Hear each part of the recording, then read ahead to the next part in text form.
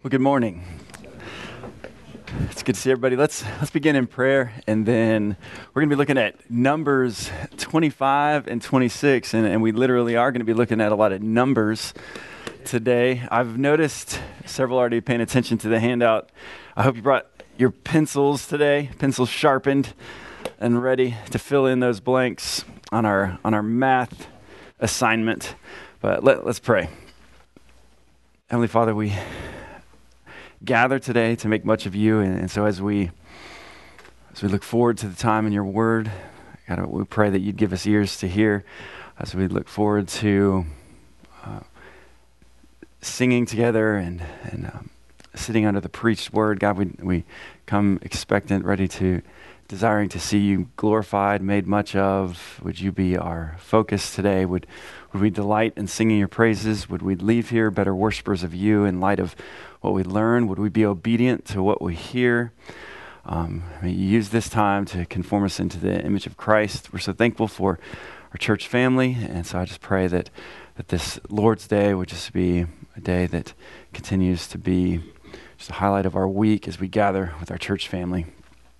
We love you. It's in Jesus' name we pray. Amen. All right, so Numbers 25 and 26 will be the focus, but as has been our habit on several occasions in Numbers, we'll just begin with a few reminders from 1 Corinthians 10. Really serves each week in our study in Numbers, but 1 Corinthians 10, if you're turning there, that's great, but you don't have to. Verses 6 through 8, as the Apostle Paul is writing under the inspiration of the Holy Spirit, he says in verse 6, 1 Corinthians 10, "Now these things took place as examples for us, that we might not desire evil as they did." So in listing, and we'll see some listed in the next few verses, as Paul speaks to events that took place in Numbers, we're reminded that these events, these things took place as examples for us that we might not desire evil as they did. So then in verse 7 of 1 Corinthians 10, it says, "Do not be idolaters, as some of them were, as it is written, the people sat down to eat and drink and rose up to play." Verse 8, "We must not indulge in sexual immorality, as some of them did, and 23,000 fell in a single day." So, there in verse 8, Paul is speaking directly to the events that we'll read about in Numbers 25. So he's calling us to learn from the example of the Israelites. Do not be like those who indulged in sexual immorality and were judged accordingly, as he lists these that were struck in a single day. So then moving down to verse 11, "Now these things happened to them as an example, but they were written down for our instruction, on whom the end of the ages has come. Therefore, let anyone who thinks that he stands take heed lest he fall. No temptation has overtaken you that is not common to man. God is faithful, and he will not let you be tempted beyond your ability. But with the temptation, he will also provide the way of escape, that you may be able to endure it. Therefore, my beloved, flee from idolatry." Well, as we jump into chapter 25, we will see both this immorality and idolatry as examples on display by the Israelites, and they're examples that we are to learn from, that we might not desire evil as they did, that we would learn from their example and guard against these things, these temptations. So we see Israel as this bad example, and it's interesting because even just this last week, we were reading of all these blessings of Israel. In fact, I'm gonna quote from one of the commentaries I was reading. A guy, Ian Duguid, he says the following, just kind of in where our minds have been in the last couple chapters, just thinking of Balaam's prophecy about Israel and God's blessing upon Israel. And so he just lists some of what we read. He said, "For several chapters now, we've been on this mountain with Balaam surveying Israel, like this mountaintop experience for Israel. That's what he's referring to in a way. Mountain heights with Balaam, surveying Israel from a distance and hearing about how blessed they are. So really that is what we've seen in the last couple chapters, how blessed Israel is. In Balaam's oracle, there are people that dwell alone. They're not counting themselves among the nations. They see neither misfortune nor misery because the Lord is with them. So that Israel is said by Balaam that the Lord is with them. They don't know misfortune nor misery. No sorcery or divination would succeed against them, as we saw on display. For the Lord had blessed them. The Lord was not going to change his mind about the blessing upon Israel. And out of this chosen nation, the glorious Messianic King would rise to bring salvation for his people in judgment on all of God's enemies. I mean, these are all the blessings that we have seen in regards to Israel. And so you're thinking, wow, what a great, faithful nation. And so then we descend then into chapter 25 to this harsh reality about Israel, this harsh reality of the defiled people of God in the valley below as we read Numbers 25. So it's abrupt and it really catches our attention quickly, but it's actually not all that surprising. What we've seen, this cycle of rebellion since chapter 10, just Israel and their rebellion. And so this final rebellion really ends up sealing the deal on this older generation, this first generation that will not enter into the promised land. And so it's going to be the judgment in light of this rebellion that takes place in 25 that really wipes out the rest of the older generation that will not enter in. So it's really a monumental event as they're all wiped away. Then as we jump into chapter 26, there's now a need to again take a census of this second generation, and there's going to be a variety of reasons why a census is needed. And so we'll explore that as we get into chapter 26. But let's begin then in chapter 25, and we'll read through the whole chapter. My plan would be to read through all of chapter 25, and then to read sections of chapter 26 as a group. But then you'll notice that as individuals, we're all going to have to read carefully. Unless you have a study Bible, I actually got to just say, I was a little disappointed. I put this little task together for us to note the numbers in the second census. And then even just this morning, I opened up a study Bible on my desk to look at something. And I noticed that this chart is already done for you in this study Bible. And so I'd encourage you not to use that because there's so many times where the study Bible is so helpful. But you can look at a passage and see a number and write the number down. So let's do the numbers on our own without benefiting from the study notes that are so helpful. But anyway, that's for later. Let's start in Numbers chapter 25. I'll read, and I think what we'll do is read the first 5 verses before we make any observations or comments. Numbers 25. While Israel lived in Shittim, the people began to whore with the daughters of Moab.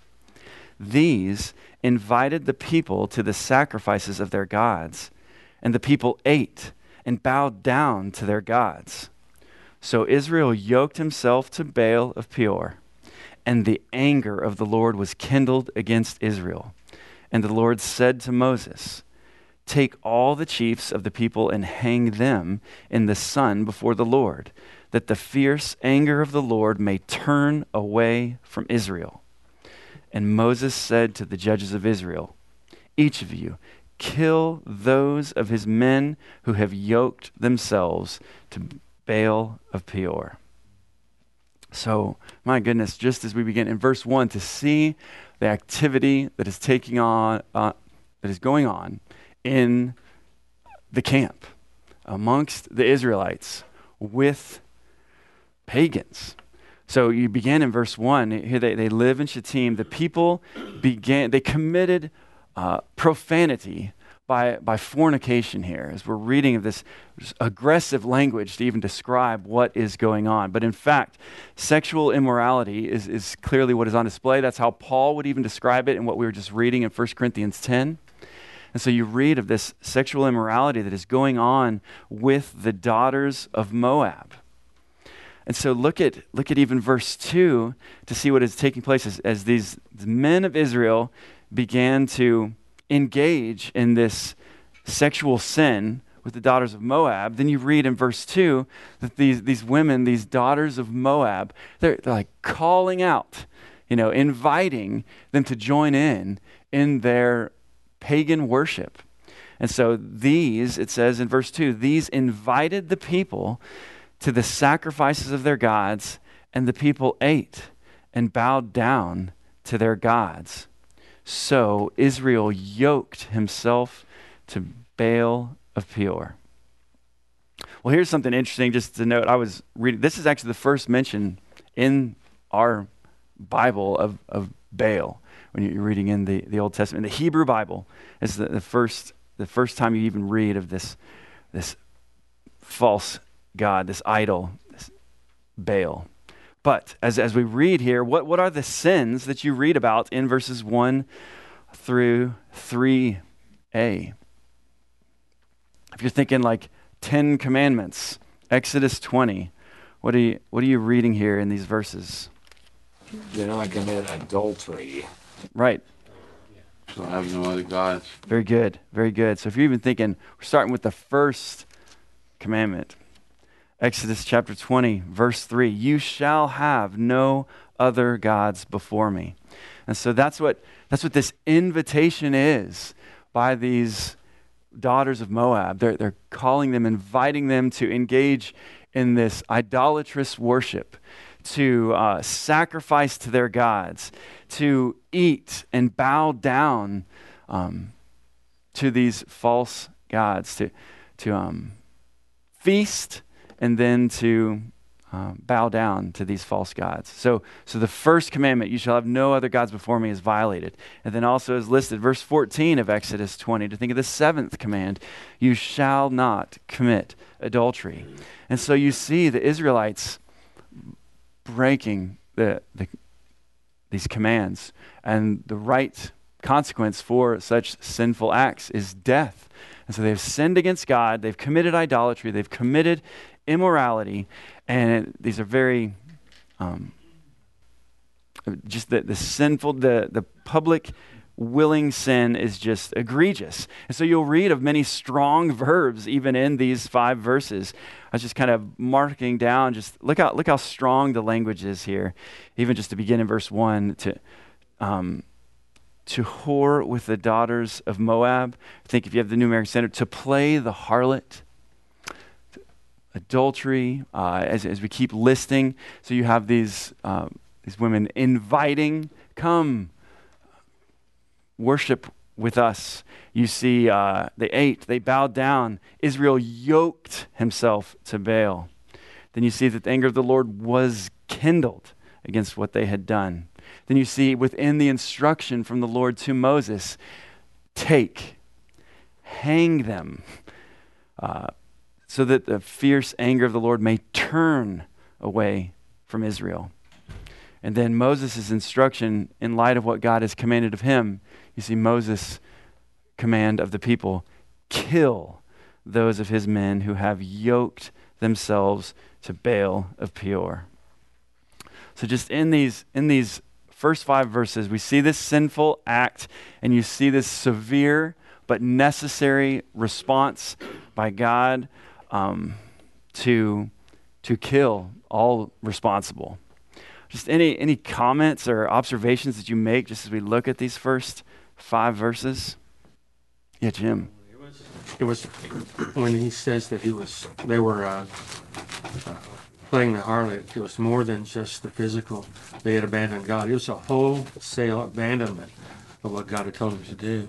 And it may seem like to some people like, wow, God's pretty harsh, for doing this kind of stuff. But they agreed to this. He didn't force them to do this. They agreed to this at the mountain to follow God. Yes, right. To see this connection between both the idolatry and the immorality, both connecting this adultery, spiritual and physical adultery, to God. Yes. Yeah, I was gonna say, like, this like goes to like Hosea, right? The prophet Hosea, he was he married, a prostitute. He did, and then but God used him, to show what that's what the idolatry is like. And so, like, yeah, I think when you said physical and spiritual adultery, like, that's Right. that is, yeah. Yeah, so then you see, I mean, you don't even really need 3b to know what the Lord thinks of what has taken place, but it strikes at us just to recognize the anger of the Lord was kindled against Israel. So you just see the offense against God, and in his wrath, this right response of righteous anger in light of the adultery that has taken place. And so the anger of the Lord is kindled, and so there will be consequences for this sin, and the consequences for sin is death. And so he commands Moses to take and then hang in the sun before the Lord, in order that the fierce anger of the Lord may turn away from Israel, you see in verse 4. Well, I am going to have potentially more comments about these first verses, but let's go ahead and move into this next section, because now we're going to zoom in at this specific act of sin. So then in verse 6 you read, "And behold, one of the people of Israel came and brought a Midianite woman to his family in the sight of Moses and in the sight of the whole congregation of the people of Israel, while they were weeping in the entrance of the tent of meeting. When Phinehas, the son of Eleazar, son of Aaron the priest, saw it, he rose and left the congregation and took a spear in his hand and went after the man of Israel into the chamber and pierced both of them, the man of Israel and the woman through her belly. Thus the plague on the people of Israel was stopped. Nevertheless, those who died by the plague were 24,000. So you're seeing what is characterized, this pattern that's going on in amongst the people in the camp. They have committed the adultery, idolatry, and then you zoom in on this specific act, even as the Lord's anger has been kindled, and that they're instructed that those who have sinned must die. And then you see this individual, this man of Israel, who is willingly and publicly comfortable with sinning in this egregious way in the eyes of God, as all acts are, but also in the public sight of the people.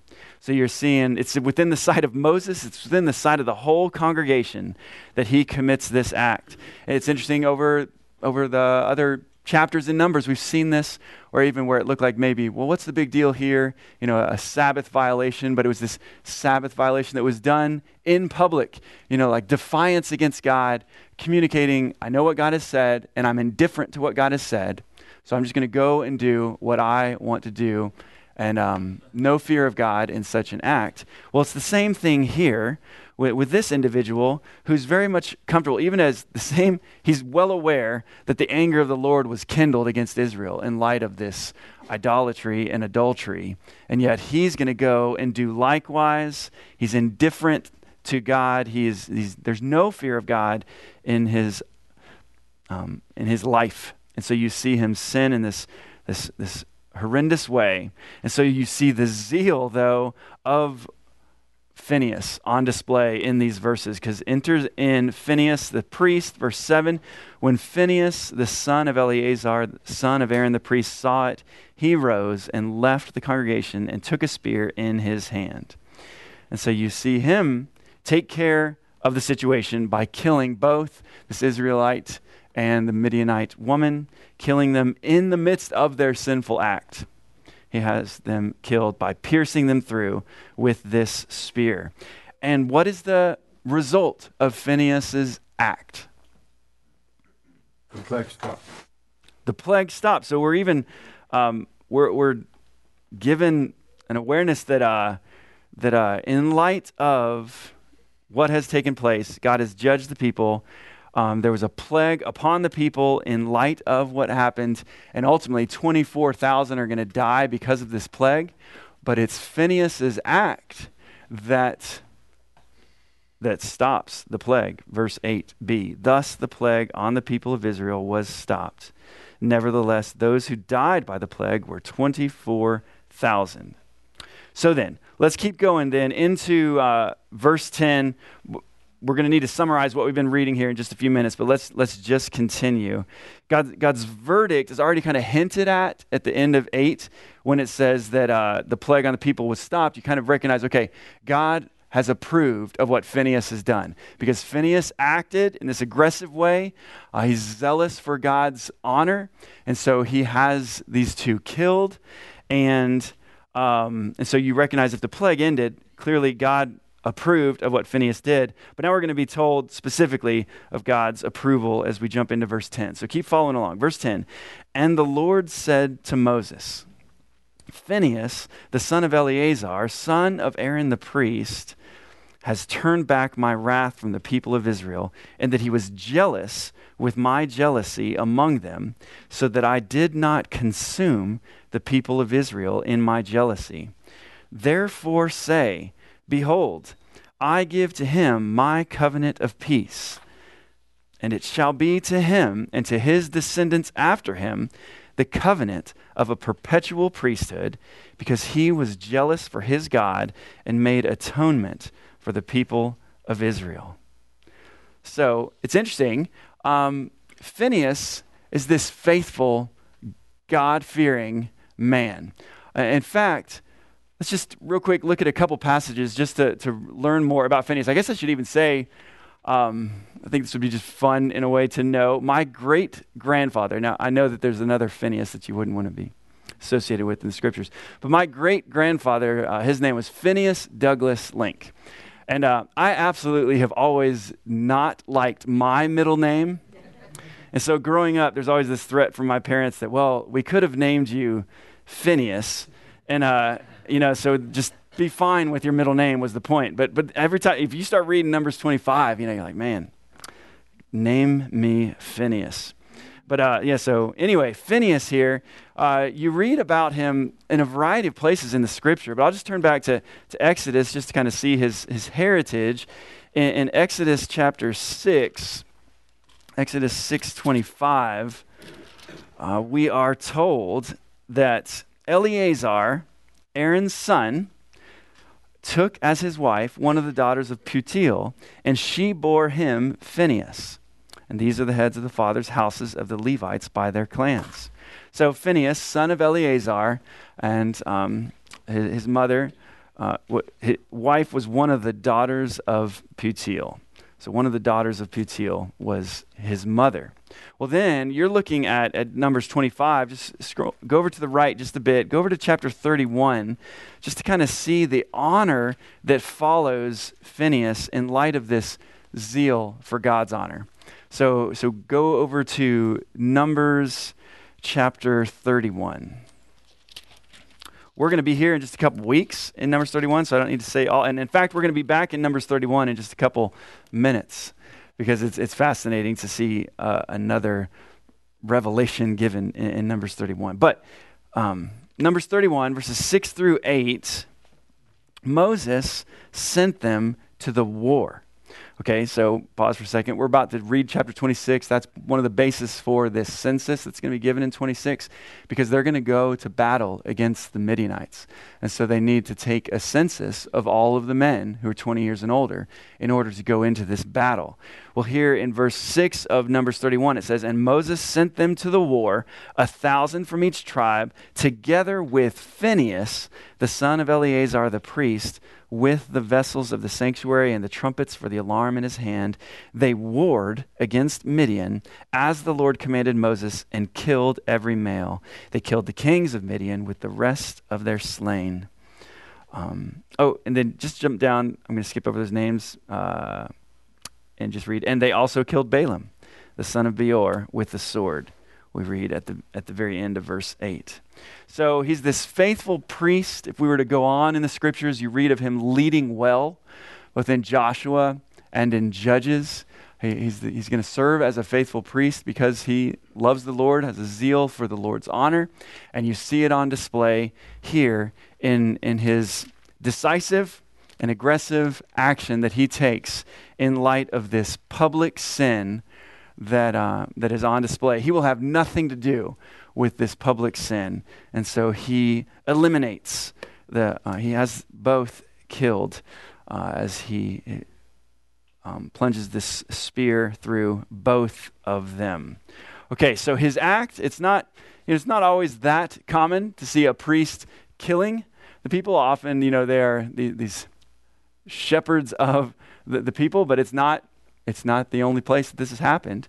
I mean, even if you think back in Numbers, in Exodus 32, you see the Levites as the tools for killing. In fact, turn there, Exodus 32. Exodus 32, 32:27, after the golden calf incident, Exodus 32:27, and he said to them, "Thus says the Lord God of Israel, put your sword on your side, each of you, and go to and fro from gate to gate throughout the camp, and each of you kill his brother and his companion and his neighbor." And the sons of Levi did according to the word of Moses, and that day about 3,000 men of the people fell. Well, so that's Exodus 32, and then you'll remember just a few weeks back when we were in Numbers 16, you see in like manner, not killing individuals, but you see the priests interceding on behalf of God and staying, God's judgment. So in light of their act, God's judgment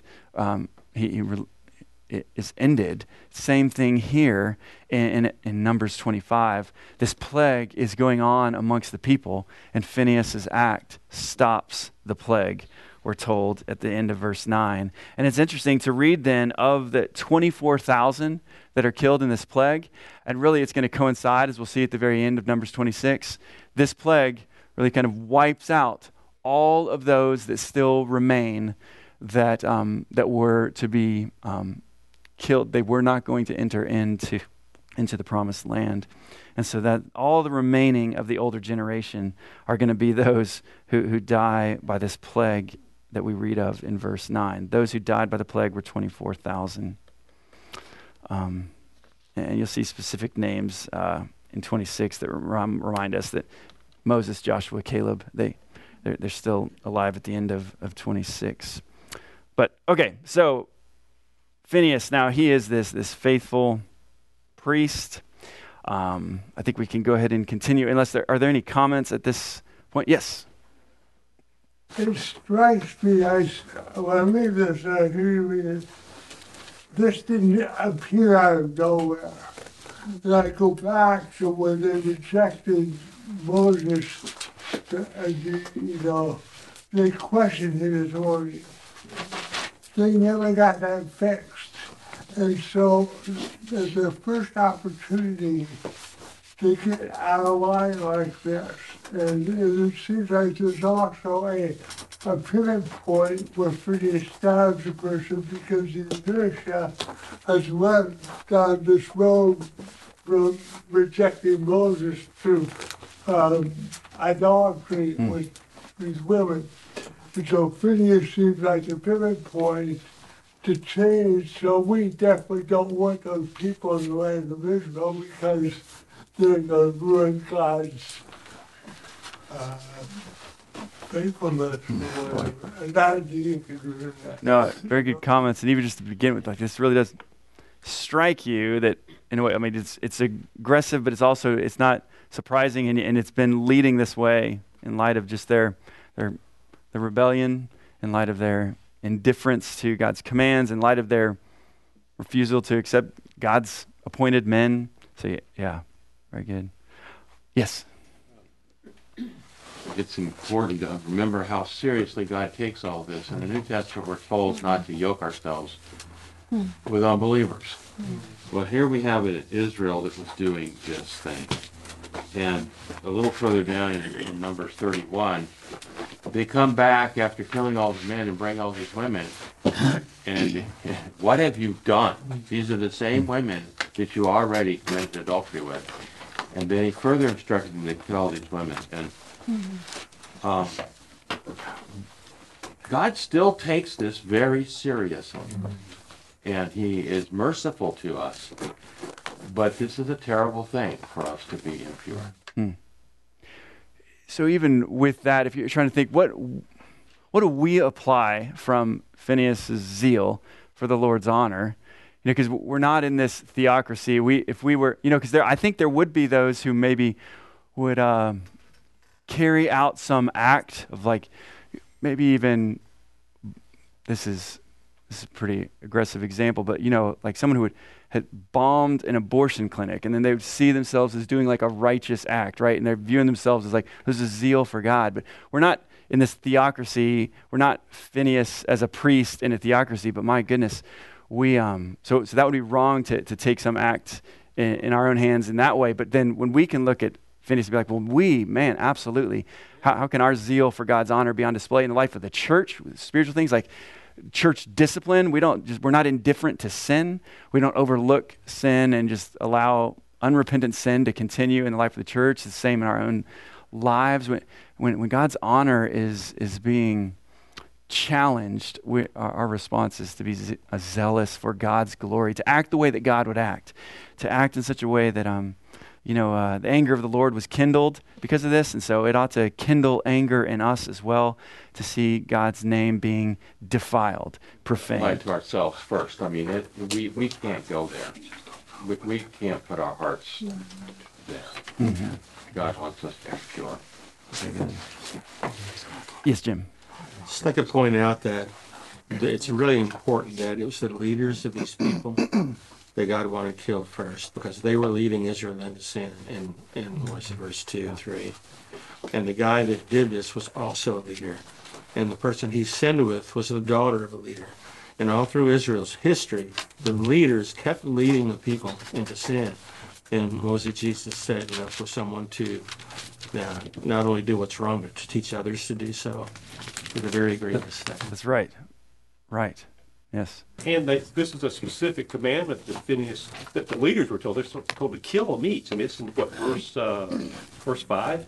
Kill these people, and apparently they missed one. Mm-hmm. Phineas didn't just take it on himself to do this. I mean, he's a leader, and he went out and he finished the job. Yeah.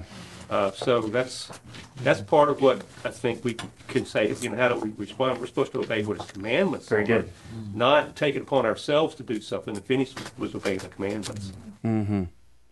So many good comments today. Yes, let's continue. Just the goal in mind of walking through the next chapter as well. Verse 14. So, here's the deal. The reason you even see in your outline when I say the names of the Simeonite and the Midianite caught in public sin are given, like it just reminds us this public example was made of those who committed this public sin.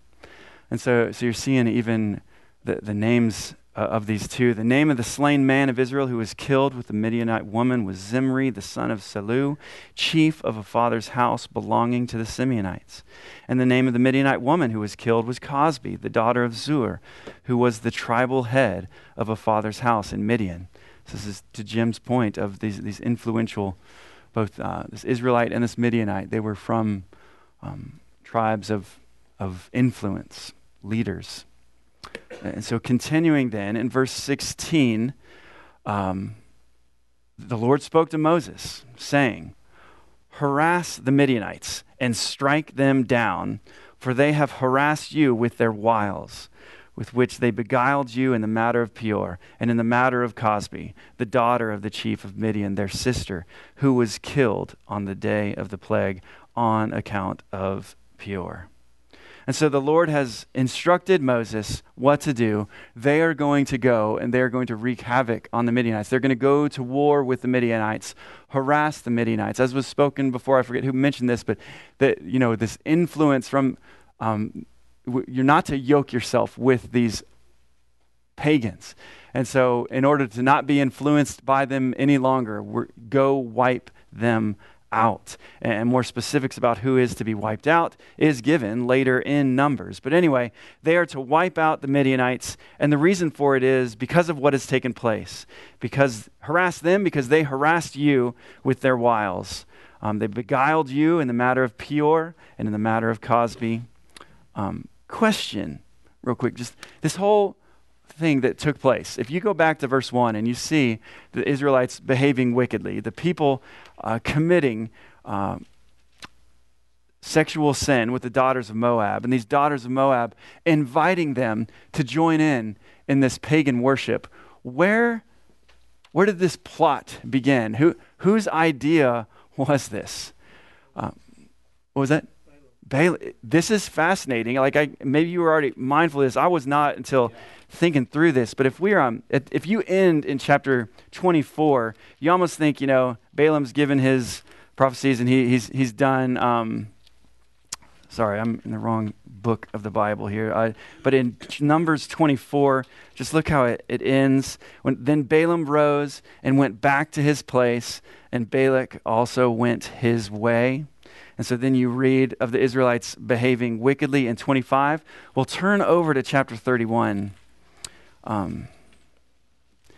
Chapter 31, in the midst of this war, this battle, we were just reading of Phinehas' role in leading in this battle. But then in verse 16, it says, in fact, I think I'll go ahead and start in 15. Moses said to them, "Have you let all the women live?" And verse 16 said, "Behold, these," so these women that tempted the Israelites into sin were to be killed. Moses saying, what are they still doing? Verse 16, "Behold, these on Balaam's advice caused the people of Israel to act treacherously against the Lord in the incident of Peor. And so the plague came among the congregation of the Lord." So I was even reading a sermon from Ligon Duncan. He's a little bit of creativity here in this, but I think it's so helpful to think through what this might have looked like. So Balak's design to get this famous seer Balaam to come and to place a curse on Israel, it didn't work, right? That's what we saw last week. It had utterly failed. Israel was unfazed, says Ligon Duncan, and then, in fact, Balaam had pronounced that Israel was blessed of God. But then here's what he suggests. Listen to this. But before he left, he suggested one idea to Balak. "Balak, let me suggest that you send some ritual prostitutes into Israel and approach the men of Israel and invite them to come and feast with you at your feast for the Baal of Peor, and by that corrupt Israel to apostasy." So just kind of a interesting paraphrase there to think of what you're reading there in verse 16 of 31, when it says, "Upon Balaam's advice, he caused the people of Israel to act treacherously against the Lord in the incident of Peor." Balaam brought this out. Okay, all I could do was prophesy blessing, but send these pagan prostitutes in, and they will engage in this sinfulness, and this sinfulness will bring upon judgment from God for their sin. So just fascinating to think of Balaam's role in this. So chapter 25 ends then with a call to arms that they're going to go to war with the Midianites. And so then Numbers 26 just makes sense. We need this census to be taken. There's multi-faceted purposes behind having this census taken, but one of them is just military census. They need to know how many men they have to go into battle. If we were to be able to read through the whole chapter, you'd see in verses 52 through 56 that the census is also going to be helpful to determine the size of each of the tribes in order to then determine the size of the land that is allotted to each of the tribes as they go into the land. So land distribution and military both are reasons for this census being taken. Let me just read verses 1 through 4. "After the plague, the Lord said to Moses and Eleazar, the son of Aaron the priest, 'Take a census of all the congregation of the people of Israel from 20 years old and upward by their fathers' houses, all in Israel who were able to go to war.' And Moses and Eleazar the priest spoke with them in the plains of Moab by the Jordan at Jericho, saying, 'Take a census of the people from 20 years old and upward, as the Lord commanded Moses.'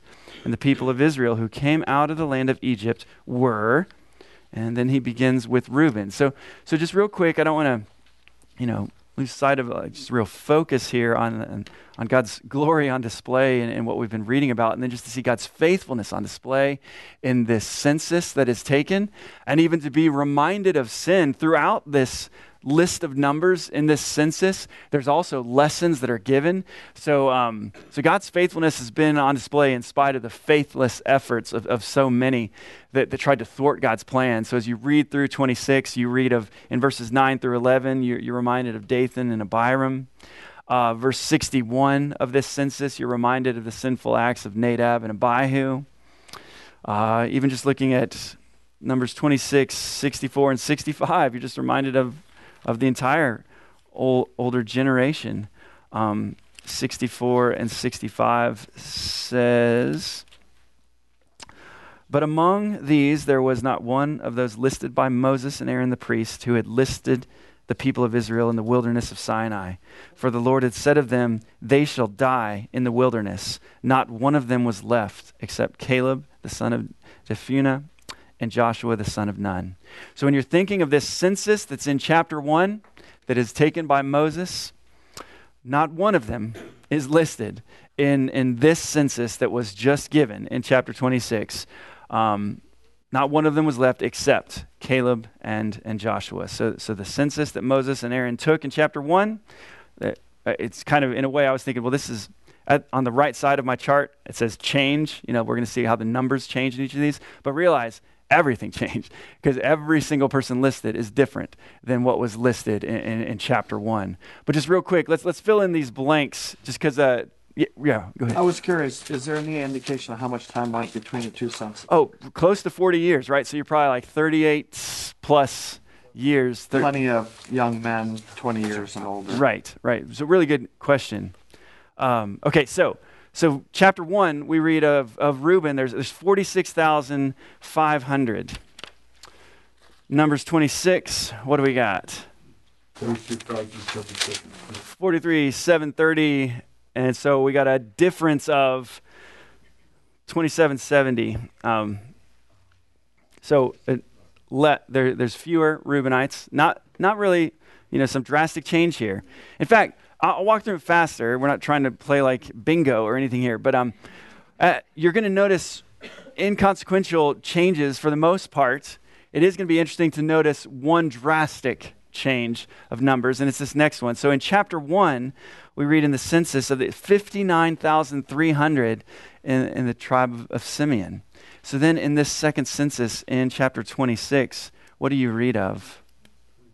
22,200. I mean, that is the largest deficit of any of these tribes that you read about. And so in fact, I have 37,100 fewer Simeonites. Gad, in chapter 1, you read of 45,650. Now you read of 40,500, correct? Judah, the largest in both lists. There are 74,600 back in chapter 1 of the older generation. Now how many? 76,500. And so there's an increase of 1,900 from Judah. Issachar, 54,400 back in chapter 1 in that first census. This first census at Sinai. Now here you read of 64,300. Zebulun, 57,400 back in chapter 1. Anybody? 60,500 in 26. Manasseh, 32,200 in chapter 1, 52,700 here. Ephraim, 40,500, now 32,500. I didn't mean to jump in. Yeah, feel free to call these out. Benjamin, 35,400 back in chapter 1, now 45,600. Dan, 62,700 back in chapter 1. They've increased to 64,400. Asher, 41,300 back in chapter 1. My penmanship is bad. 41,500 back in chapter 1. Now there's 53,400. Naphtali, 53,400 were listed in the first census. 45,400 were listed here. Change of 8,000. So here's what's significant. Back in chapter 1, the total of the census was 603,550. So the total that is even given here for us in chapter 26 is what? 601,730. 601,730, with a difference of 1,820 fewer. Just think of God's faithfulness that's on display, because think of the consequences of sin. Many have died in light of their sin, and then they've been promised that they were not going to enter into the land because of their rebellion, and yet God is still faithful in light of his promises. And so you find almost the exact same. If you think of, if these are the men that are 20 years and older that can go into battle, you read of 603,000 in chapter 1. So between women and children, there was probably 2 million Israelites. And so here again, we're thinking of close to 2 million Israelites. If there are 601,730 men 20 years and older that can go into battle. So God indeed has been faithful to his promises. Yes, Rick. You know, I'm recalling that later on, David took a census. And when David took a census, God said, you're going to be punished. The difference is, am I making too much out of it? But what we read was, and God commanded Moses to take a census. So it kind of, my theory is God looked at the heart of David, and that's what he judged him for. Not necessarily the actual action of the census, because here, God told Moses to take a census. Yeah. So it's a hard issue. Is it obedience or is it pride, which was David's situation? Yeah, so it's easy to hear, say it was obedience, right? So yeah, and so you're right, there was a heart issue. And so here there's obedience to God's commands. Moses and Eleazar do as the Lord said to Moses. And so then let's just go to the end of, after the census is given, verses 52 through 56 describe one of the other purposes for the census, to determine how the land would be allotted. Numbers for the Levites are given in 57 through 62. 23,000 listed here, and there was 22,000 listed back in Numbers chapter 3. So reason for Simeon's decline. Oh, I did say that we might talk about that. So probably Numbers 25. So if you're thinking of this Israelite who was a Simeonite, who did this sinful public act, the rebellion of Korah, and that as well. So they were in. So they're just, when you're thinking of those that are wiped out, though, specifically in chapter 25, and you're seeing that Simeonite's involvement in that sin. Jacob had also, when he cursed them, he cursed Simeon and Levi, and he said that Simeon would be dispersed amongst the tribes. They don't even get an allotment in Joshua. They got to share their space with Judah. So I think that's the root of it. Goes all the way back to that. It's the anger that he had, and stuff that Simeon displayed when he went in and killed all those people when they raped Dinah. He gets a curse laid on him. So good. I think we're seeing it happen. Very good.